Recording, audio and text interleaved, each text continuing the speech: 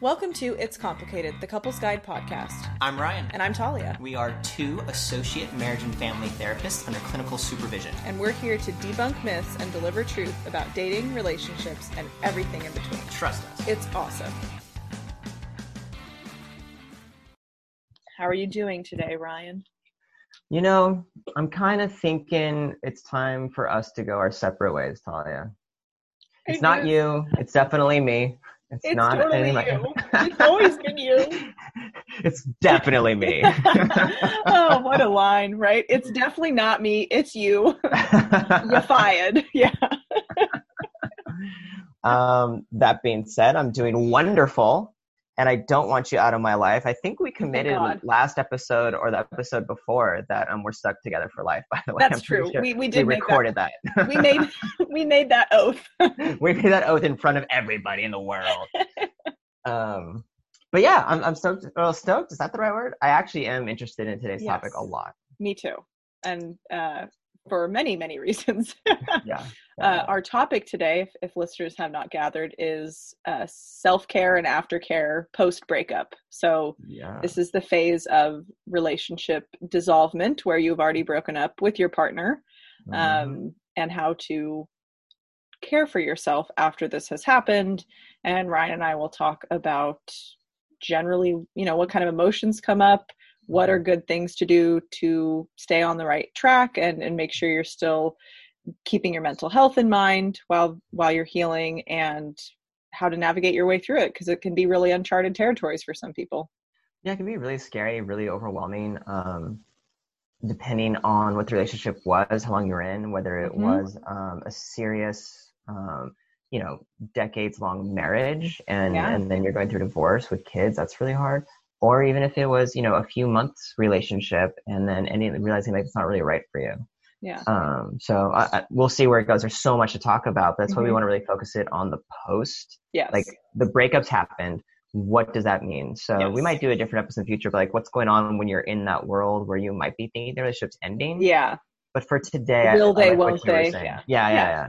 I like that we're really focusing on what to do. The breakups happened and some of the themes that come up from that. Mm-hmm.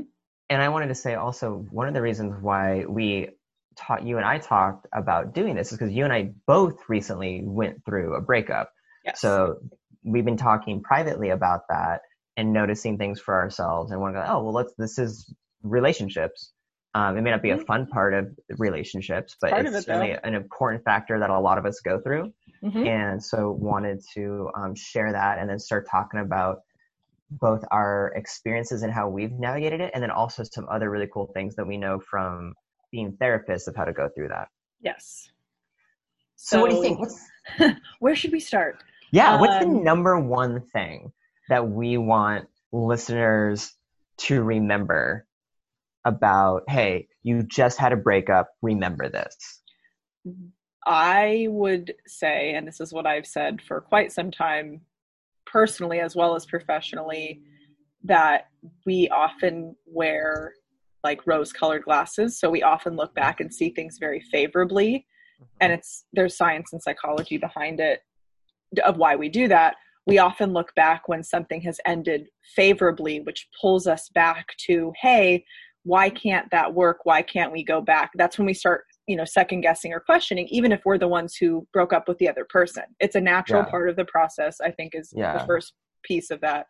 The final and last, I guess the second piece of that is that your breakup is actually chemical and hormonal withdrawal. Mm-hmm. It's not just emotional pain. It absolutely is that. Mm-hmm. But the reason why breaking up is so hard to do, even if you are the one who ends the relationship, even if you've known, right, you're like, it might not be working out. I'll give it a certain amount of time, let's see what it's like in a month. And then the month passes. We're like, nope, this is still the choice.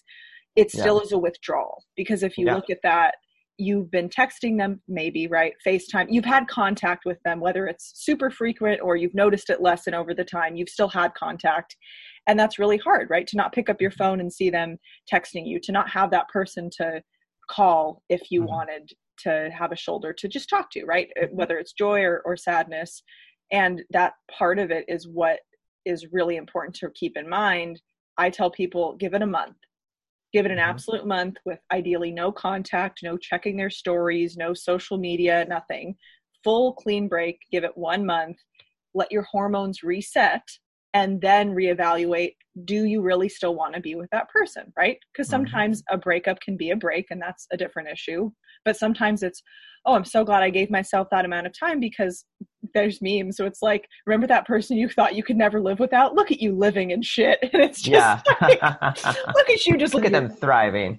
Look at them thriving. When I give that advice, it's genuine advice that goes for any sort of breakup, I think. Of course, there's caveats to it, but I do think it's really important to keep in mind that you're going through your own process at the same time as another person, and you might not be on the same page, right?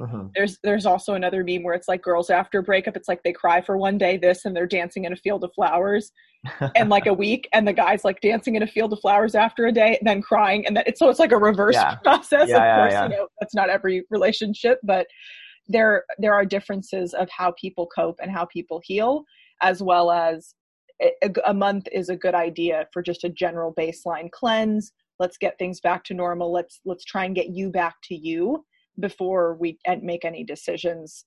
You know, oh, I have to move, I have to cut my hair, I have to do all this stuff. Like, no, give it a month and then we'll see about those dramatic changes. Yeah. I love that really aligns with sort of my number one message, which is, you've broken up, you are lonely. Yes. That's okay, and it will pass. Yes. Because just like what you're saying, there's that true deep emotion of loneliness, and we experience emotions because of the chemical processing in our brains. So there is this withdrawal of certain chemicals and hormones because we're no longer having that relational connection, which we get, like you were saying, through texting, we get through touch, we get through interaction. And so we're going to be lonely. And that's okay. The thing is, when we're lonely, that can feel like one of the most disheartening and hopeless spaces to be for some people. Yeah. And so that's why my message is to remember that it's okay to be lonely. We're going to talk about ways to care for yourself when you're lonely, but remember that that's a natural process. And like you're saying, I love your advice of give it a month. It doesn't mean all the pain's gone in a month, but you'll get through that really rough part of loneliness, and then it'll change. And then a few things you'll start noticing down the road, including you're back to being attuned to yourself, which tends to be a huge benefit post a breakup. You get a lot of people can thrive individually when they're no longer with certain partners, as well as you'll start reconnecting with other people in other ways, not necessarily romantically, but you can start, building these friendships, start realizing, like, oh, I'm not really lonely anymore. You will get through it. It's the number one thing. You're going to be lonely. That's okay. And it will pass. And I think on the flip side to that, there's like, at least for me in my most recent breakup, my life pretty much just went back to normal. Like, paradoxically enough, I had more time to do what I was already wanting to do. I think it was more of a unique case in just my experience of it, because I approached the last relationship with, wow, my life really is fulfilled. I have pretty much everything I want. I'd like to add someone into that to share in that joy. And it aligned for a while, and then it didn't align for various reasons. And so I noticed in that piece of it, when I had that month, right, that first month or whatever after to myself, I actually wasn't as lonely as I have been in previous breakups in my life or separations in my life. It was more, wow, I'm back to me. It really highlighted for me that it wasn't a negative about myself or the person. It was really about the timing and the overlap of timing in both of our lives, that I actually felt less lonely when I was single again. I was starting to feel lonely at the end of my relationship. And then once I was done and going back to, again, just my normal, which was working, seeing friends, like nothing changed for me for the worse. I just went right back to seeing more. And I highlight that because oftentimes people getting into and out of relationships, they're not holding true to what they are usually doing in their life. Like, they make a lot of sacrifices and make it all about the relationship. And then of course there's going to be a lot of loneliness. And again, we've talked about, depending on how long you're together with someone, makes, obviously, if you're together 15 years, loneliness, totally normal. If you're together 6 months or a year, it may not be the same level of loneliness. It might be like, gosh, I really miss them. This is a bummer, but I'll go out with my friends. I'll make it work. Wow. I'm feeling back to normal. Right. Yeah. So we're not mandating you have to feel lonely. And if you do, it's not going to last forever. No. And there's different there's different shades of loneliness. True. A lot of people leave long-term relationships because they're lonely. True. You have been together for 15, 25 years, and the last 5 years you've been so lonely. You've tried so hard to build connection with your partner, which was lost whenever, then that's so painful that you need to leave. I would say, that's kind of more of the type of thing we might see in our offices clinically, and may not be to the entire audience we're speaking to right now. However, there's still going to be a shift of loneliness after that, where now someone's not lonely because they have a partner in their lives and they're not connecting, which is a style of loneliness. It's, okay, I've made that choice. I don't want to be lonely anymore, so I'm done. And I still have to navigate this world as an individual, whereas maybe in my head, my heart, and in the chemicals of my brain, I've lived in partnership. Right. So it's just different. And that's okay. Independence. Yeah. And that kind of goes to another point I want to make, where we're talking about some good strategies today and trying to normalize the process. And yet in some ways there is no normal. Everyone is different. Goes through this. It's hard. It's different. And that's like grief in general. So there's going to be a grief process. Yes. After the end of a relationship, and grief is complicated. And there are tons of emotions latched onto grief. And some of them are really positive. It can be very relieving. It can be very hopeful, joyful in cathartic, moments. And then, that could be your morning. And then by the afternoon, you're feeling guilty because you were so happy. Yes. I never experienced that recently. No, I swear. Can't relate. I swear. Can't relate. But it's true, right? We go through these emotions. And I think that's the hard part about, what is that quote? Breaking up is hard to do. Sometimes it's not the actual breakup, though that does take some balls, so to speak. Yeah. No, seriously. But it's after the breakup, who do you go to, right? Do you go to friends who are like, oh, don't worry, you'll find another one? And if you're still grieving, it's like, I don't want to find another one. Like, I'm sad I don't have this person anymore. I just kind of want to be, right? I just want to exist.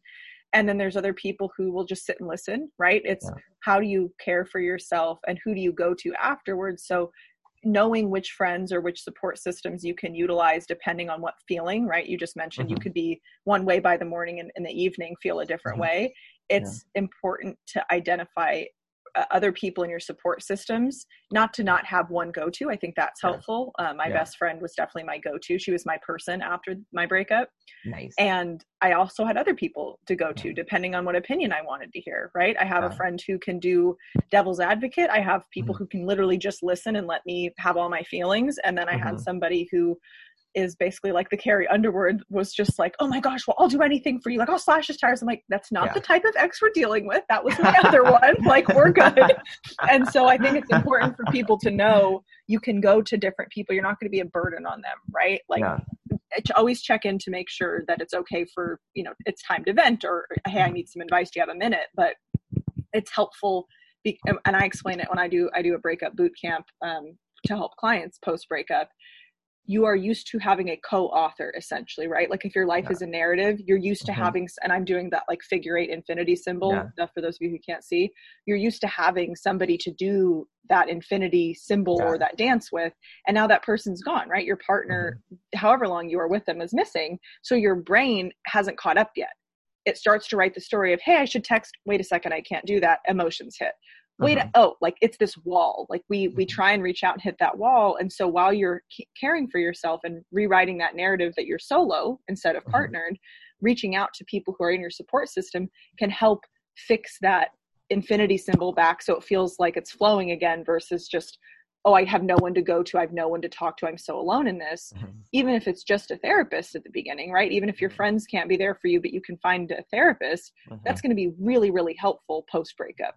Yeah. I think that's one of the biggest things that got me through mine, is having such a strong social support. Yes, same. I know that not everyone has, an an extensive social support. It's one thing to maybe consider if you're listening to this and you're not in breakup mode going, you know, just something to kind of take a look at in general for your mental health, having that.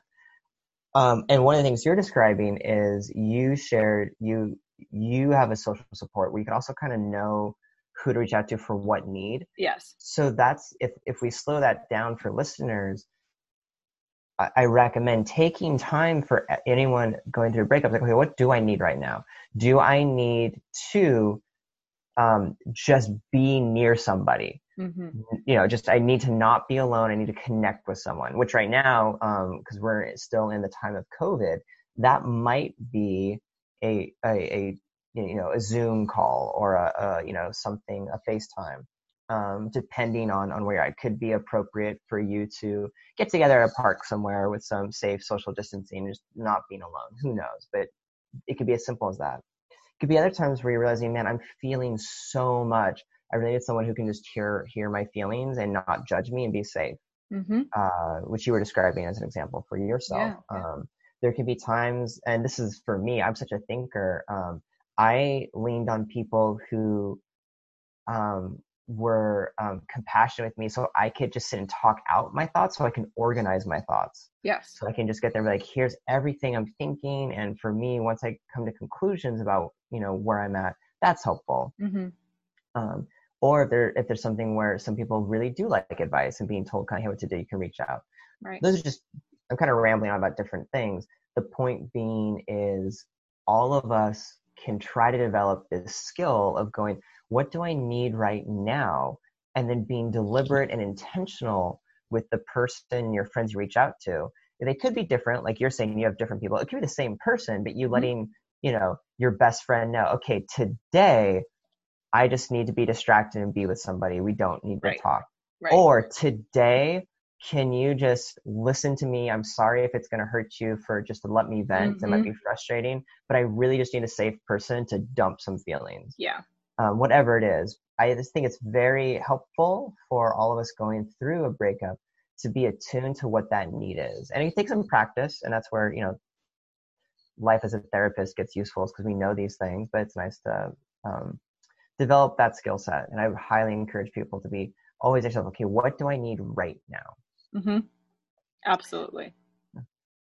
Which, side note, you know, I've been rambling, not just in what you need when you reach out for support. That's like a huge umbrella thing. Reach out for people, absolutely, break up.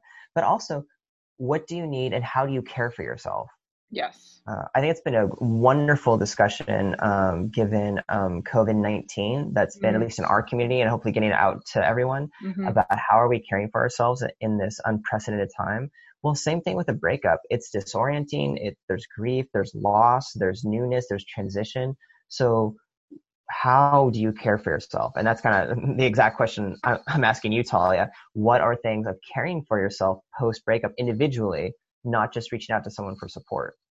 I would say get yourself working out, period. I don't care how physical it is. Exercise. Physical exercise, a walk, a run, lifting weights. Yeah. People are starting to open up a little bit more in terms of home workouts, etc. So find something that you can do physically to get those endorphins moving around in your body and get that pent up physiological tension out. Yeah. As much as the person can, avoid drugs and alcohol as a coping skill, because that's just going to numb and shove down your feelings, whether you're drinking because you're super happy or super sad or anything in between. We don't want to utilize any sort of substance that's going to numb or mute the emotional experience. Yes, it's painful. It's painful for a reason, and it's going to suck to go through it, but it's like ripping the Band-Aid off. If you get it done and you not suffer, but for lack of a better wording, you suffer through it for that month and you're like, oh my God, this is the worst thing ever. But you finish at the end and feel like, wow, I actually did the work. I sat with it and I feel a lot better. I think that's healthier than shoving it down and being like, oh, I'm fine. And then 6 months later, you're still pining over your ex, right? Like, sit down, do the work, try not to numb out. I'm not saying don't ever use a substance, but as much as you can, try to use them as you usually would, right? Oh, have a glass of wine with dinner, or a beer at the weekend with my friends at the pool, kind of, that I'm not saying is the worst, but we don't want it to turn into numbing, or we don't want it to turn into an excuse to reach out again and then reconnect those sensors in your brain. Yeah.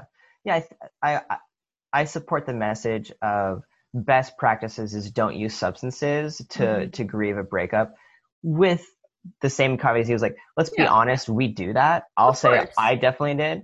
I know one time I did it in a way that I was not happy. Basically, I abused. I drank way too much. And that wasn't helpful. It was the exact thing you described, where instead of then actually processing and working through the feelings, I just dunked them and avoided them. And guess what? That just lets them fester. Yep. So then I actually prolonged my pain. Exactly. Because I didn't engage with them. So I get that in our culture, a lot of people, that's the go-to when you're in that kind of breakup pain. So hear how that can really actually make the pain process last. And then if it's really unbearable, start just increasing your tolerance, not to alcohol, but to genuine emotion, which means maybe you're like, oh my gosh, I'm done with my work day. I'm really emo, my term, when you're done with because of the breakup, and you're like, great, as soon as I'm done with work, I want to go start getting a beer, or I want to, fix myself a cocktail. Okay. If that's your past go-to and that wasn't really workful, why not say, I know I really want to now, let me wait until 9 o'clock. Give myself those 3 shitty hours where it's going to be painful, but engage with that pain and that grief and work through it. And then you're like, okay, 9 o'clock, I increased my tolerance. Now I'll have my cocktail and I won't get smashed, but there you go. Again, I'm not saying that's the greatest thing to do. I'm just saying if you're being realistic, that's your thing. Yeah, just absolutely start knowing, and just be thoughtful about how much are you really avoiding the hurt of the breakup versus you're actually coping with it. Right. And I think now is societally, because so much is shut down, now is a really tough time for people who used to cope by going out and getting wasted at the bars and going home with random people to try and grieve a breakup. Yeah. Can't do that right now. You got to sit with your discomfort. And yes, I mean, again, people can choose to overindulge in substances at home, but highly not recommended. And I would also say aftercare in a breakup is not immediately hooking up with or chatting with or jumping right into online dating. Again, still waiting the month. Regardless, my rule is great in a month. In a month. That's going to be the response all my clients know, especially in the boot camp. And I get tough with them. I don't want to hear how much this is coming to you and then hearing the slip up into this, and then it's actively working against the treatment program. I would like to hear, this is really tough for me, but like you said, I waited till 9 and I see the merit in it now. Right. And again, not everybody's going to be able to handle not doing all the things they want for a month, but we don't want somebody to jump right into bed with somebody else, because why people are like, oh, that works. Again, hormones. If we go back to the biology and the neuroscience of it, that whole, to get over somebody, you have to get under somebody else. Chemically, you're reconnecting with somebody, but it's not going to be the same. Everybody knows intimacy in a relationship is way different than intimacy with especially a random person. You're not, especially for a woman, you're definitely not going to get what you were arriving for, so to speak. And there's no sense in doing that, because a lot of guilt and shame can come up, especially if substances were involved in that, the morning after. Why invite more pain and hurt into your life while you're already hurting? Yeah. The rebound phenomenon, the hookup phenomenon post breakup, it is a soothing strategy. What we want to look at though is what's the purpose of that rebound for soothing, and how long after? Because just like the substances thing, it's really an avoidance of that pain. So that is soothing because you don't have to in that moment feel it. Unfortunately though, it's a type of soothing strategy that almost always makes it worse, because like you're saying, it's more complicated. You might be like, oh man, I made these decisions that really aren't true to my values, or in whatever way, now I just feel like I didn't get what I really needed. And the next morning I'm like, well, shit, now I probably did something with a person I don't really care that much about. Yes. And it didn't even get to the real feeling to process, because it was just avoiding it. So when you're looking at well, what is soothing about being with someone? it's honoring like, okay, I'm lonely. It's a dopamine serotonin hit, which are those pleasure hormones in the brain. So it's like, great, I can get that and feel good. It's a high. It's just like, shooting up some heroin. And that can be relieving. So instead, how might we choose to soothe ourselves, but in a way that's not going to be more detrimental? Right. How can we fulfill some relief of loneliness by connecting with someone, not in a rebound hookup sexual way, so there's not the danger of it?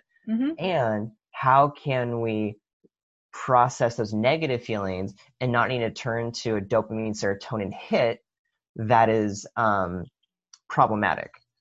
Right. So and it's that's nothing, the whole point of being intentional of how do you soothe yourself. Yeah, it's there. I'm not saying that being like I said earlier, the timeline of the quote unquote rebound, if it's a few months after breakup and you've sat and done the hard work and processed, and now you're kind of in the dating phase again versus the rebound phase, that's a different story. Yeah. Still being mindful, am I doing this for an intentional and purposeful reason, right? It's not just like, I'll get back at my ex by getting into a relationship. Like, that's not helpful either. Please don't get into revenge relationships. No. It's almost worse than a rebound relationship. I'd say for sure, but different topic. So being intentional about why you're doing what you're doing, right? Why am I wanting that extra glass of alcohol? Why am I wanting to text this person? Why, slowing down and asking yourself before you make a choice after a breakup is a great way to have self-care. Just a few deep breaths, right? I'm not saying don't actually do the behavior after. Well, sometimes I am, but ideally knowing why you're doing that is going to help you to realize, oh, this is how I've always coped and it's never ended well. I actually want to change.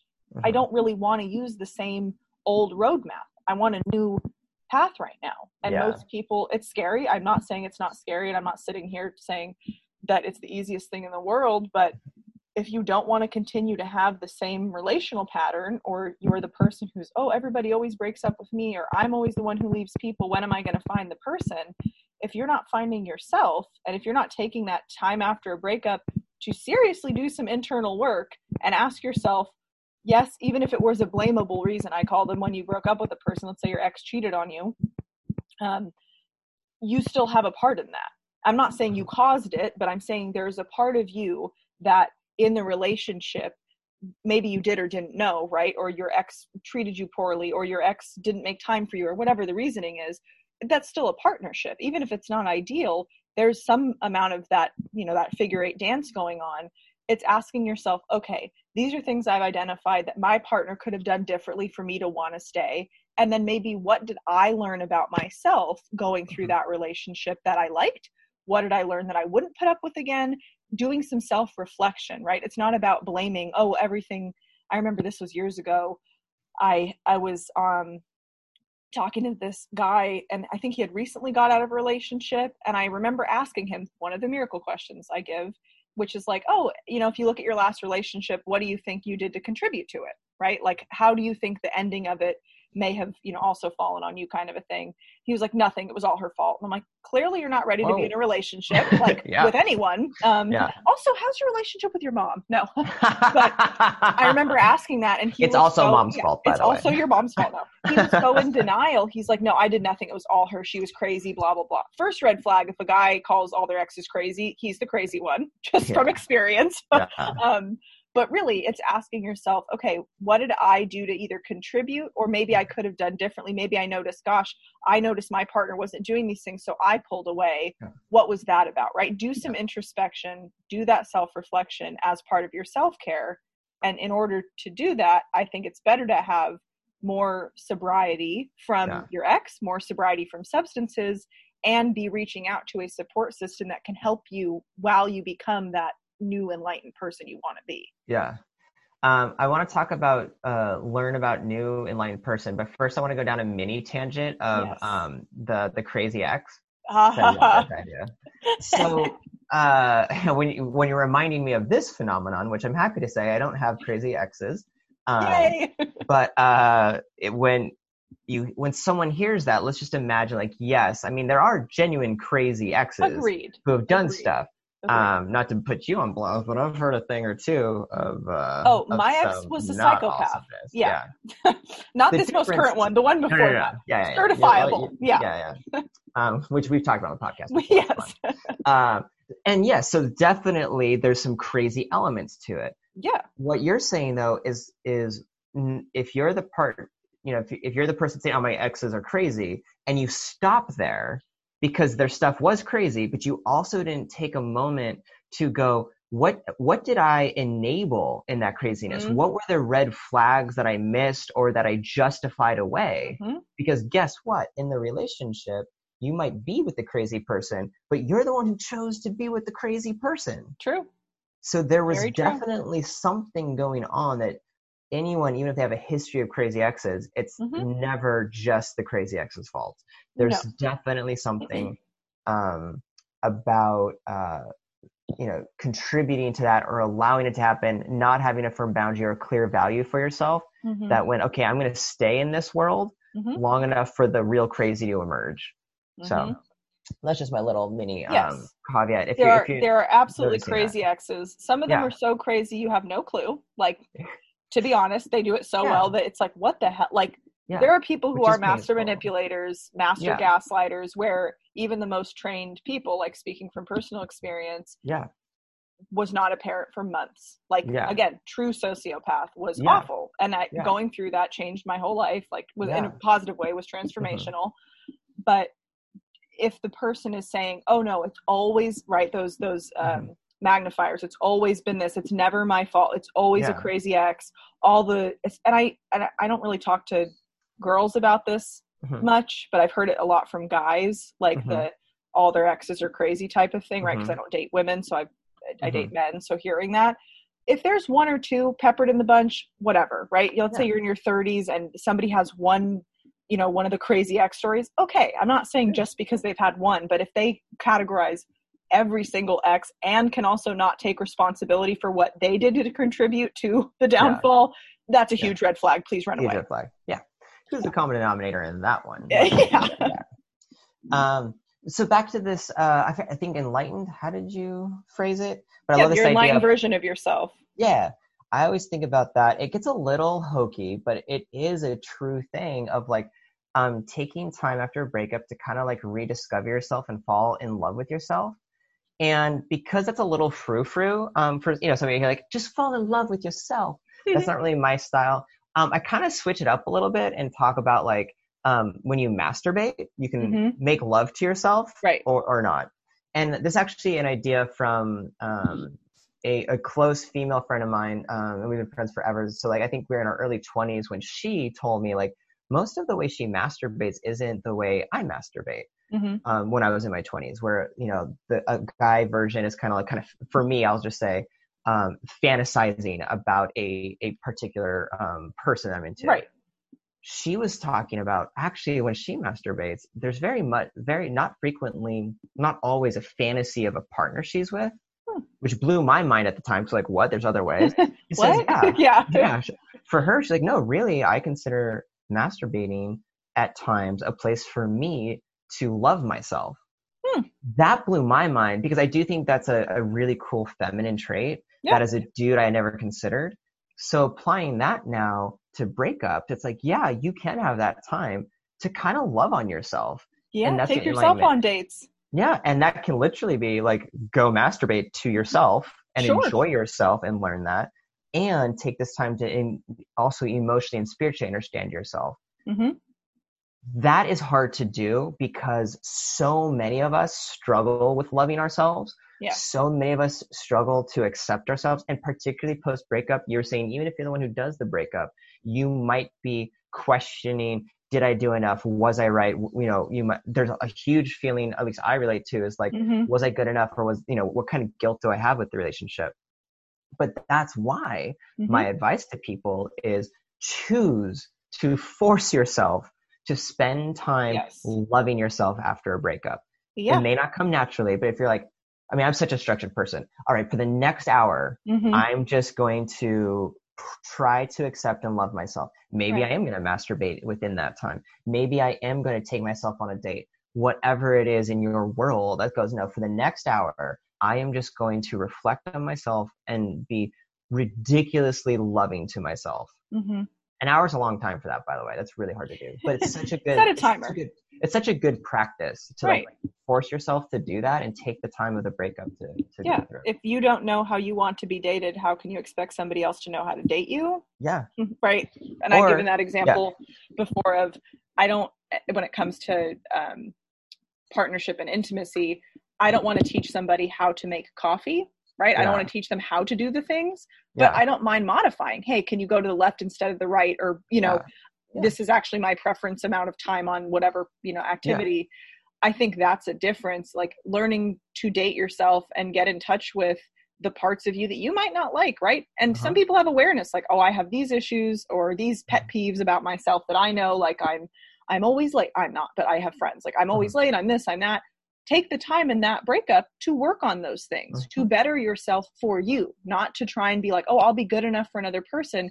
You have to become the person you want to partner with. It's not about finding the one, it's about being the one and becoming the one for you. And I think in that sense, when people don't take the time to do that work on themselves, they're really losing out on being open in their next relationship to share, hey, I actually learned a lot. These are my new standards and I'm not settling until I get these. And I remember this was a few weeks ago talking to one of my friends, and it was one of those days where I needed a vent post breakup. And I remember telling her, especially as a therapist who's been doing this self-development work for 13 plus years at this point, there's only so much, like for me, that I can do post breakup that I am actually going to further isolate myself from the dating pool, because it's like I already know way too much, which is why relationships with me usually only last 3 to 6 months, because I've already figured everything out, and then I'm like, yeah, this isn't going to work. And the other person's like, what do you mean? And I'm like, trust me, it's your mom, it's this, it's that, it's not going to work. Just go with it. And then a few years later, I get the messages, damn, you were right. Like I totally see. I'm like, what was that again? No. Yeah. But it's true that we want to make sure we're taking time for ourselves. And I personally, with this time, it's not about me doing more self-development or whatever else. Not that that's not happening.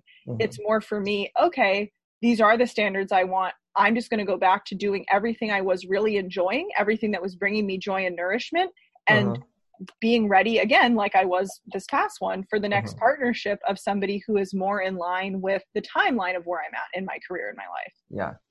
Ooh, and something you just said sparked a thing in me about like finding what brings you joy. Yes. One thing is, of course, in relationships, we found our happiness in some way with our partner. Sure. So this is a wonderful opportunity to take stock of, okay, what brings me joy? For some of us, those are still in place post breakup. For example, I think I mention all the time how much I adore Magic the Gathering. Yes. It's my favorite hobby.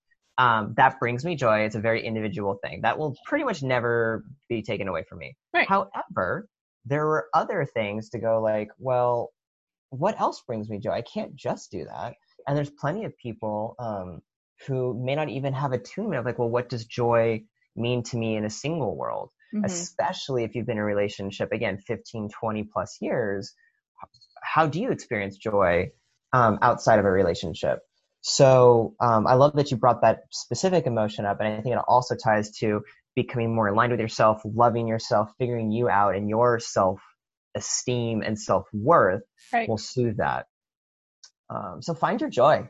I mean, I feel like I'm throwing out not necessarily specifics to do, but some really important themes to focus on. I have specifics to do. You got some? Okay, cool. Which is good because we have a few minutes left. Why don't you rock us with some nice specifics, and I will include these on our website. The specific things I would recommend you as the listener who has either just dumped somebody or just been dumped or is post breakup at any phase, please obviously go to your individual therapy. I say that literally for everything is my solution. But in all seriousness, there's assessments that I will upload that they're self-done. Like it's questions you answer, you score it yourself. It's really simple. And you get to learn more about what makes you you. So the 3 things that I usually suggest, the 3 assessments I suggest, are an attachment style quiz. You need to know what attachment style you are, because that could heavily contribute to how you like relationships and how your previous relationships may not have worked because there was a mismatch or a misunderstanding of the needs for attachment. I would also say to take the love languages assessment. please know your love languages. They're very important to learn. There's also a whole book on, it's important, quality time and physical touch. Well, let's say you have the exact same ones. What if my quality time is I want 8 hours with you uninterrupted, and yours is we go to a family gathering together as long as we sit next to each other, right? We think we're on the same nuances page. for sure. Yeah. So taking the love languages assessment is going to be helpful. The third one I recommend is there's apology languages. So this is how you accept and how you give I'm sorry, right? And that can be a huge mismatch with relationships of, well, I apologize and I was sorry. And your person is like, no, you weren't. You didn't do these things. They're like, but I did these things. And you're not going to see the same thing because you'd have different apology languages, right? So, my mind, you just blew, which is, I mean, I adore your mind, but I don't know if you haven't blown mine in a while. But just because, like, this is so great. And I've like never used it in my practice. And I'm like, oh my gosh, I can't wait to use this with my couples. Apology language. That's amazing. It's one of the not easiest, but I know, right? Go me. So great.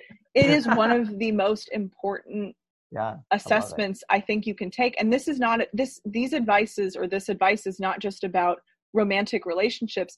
Your attachment, your love language, your apology language, those all are in friendships as well. And believe it or not, they're also, especially the apology language piece, that can come out with a boss, right? That can come out with a colleague, a person you share space with, etc. Or we notice this, disgruntled people at restaurants, right? Well, I want a gift card to this and to that and whatever. And the manager's like, we've apologized genuinely. We've done this. Like, that's enough. There's no more here. We want to make sure that we know this about ourselves to teach other people, regardless of the nature of the relationship, but especially when it comes to love, because it is higher stakes. And the last one I recommend, which this one I would say if people choose to do this, I give this to my students. This is one that you would want to dive deeper with a therapist, not to say you can't do self-work, but it's the Imago workup. And Imago is a type of therapy, but it essentially will walk you through a bit of why you might be having the relational pattern choices, as I like to call them, that people have, because it stems from childhood. So those are the 4 assessments of this is actually what you can do post breakup that will help you to understand why you are the way you are, why the partners you pick might be the way they are, and what might be that attraction piece for not only the Imago, like the deep level, but those love languages and the attachment piece.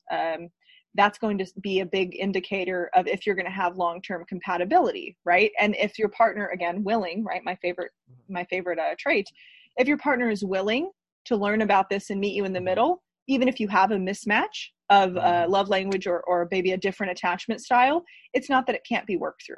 But both partners, the next time, again, you choose partnership or somebody who just broke up with somebody or got broken up with, the next relationship you get into, why not approach it from a more enlightened route and give it a better chance? And if you know yourself better, your next partner can know you even deeper. Absolutely. So that's my advice. I love those. And I'm going to remember apology language now. Very cool. Any last words for our listeners? I mean, there's actually a lot more, I think, to talk about. But I'm glad that I think this has a huge chunk of information. I don't want to be a super downer end, but I wanted to acknowledge one really important feeling that I have that I think a lot of people can have that we've only brushed on, which is there's shame and embarrassment in breakups for a lot of us.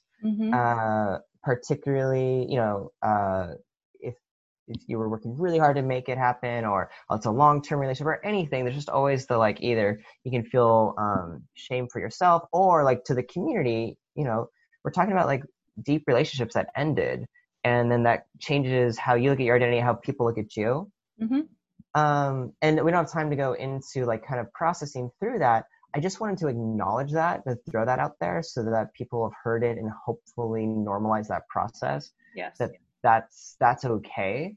And the main antidote to that is just be as gentle and compassionate with yourself as possible, back to kind of loving yourself and doing these things. So honor some of that embarrassment, honor some of that shame, but we're imperfect beings, and that's amazing. So just a little moment of be gentle with yourself and love yourself as much as possible.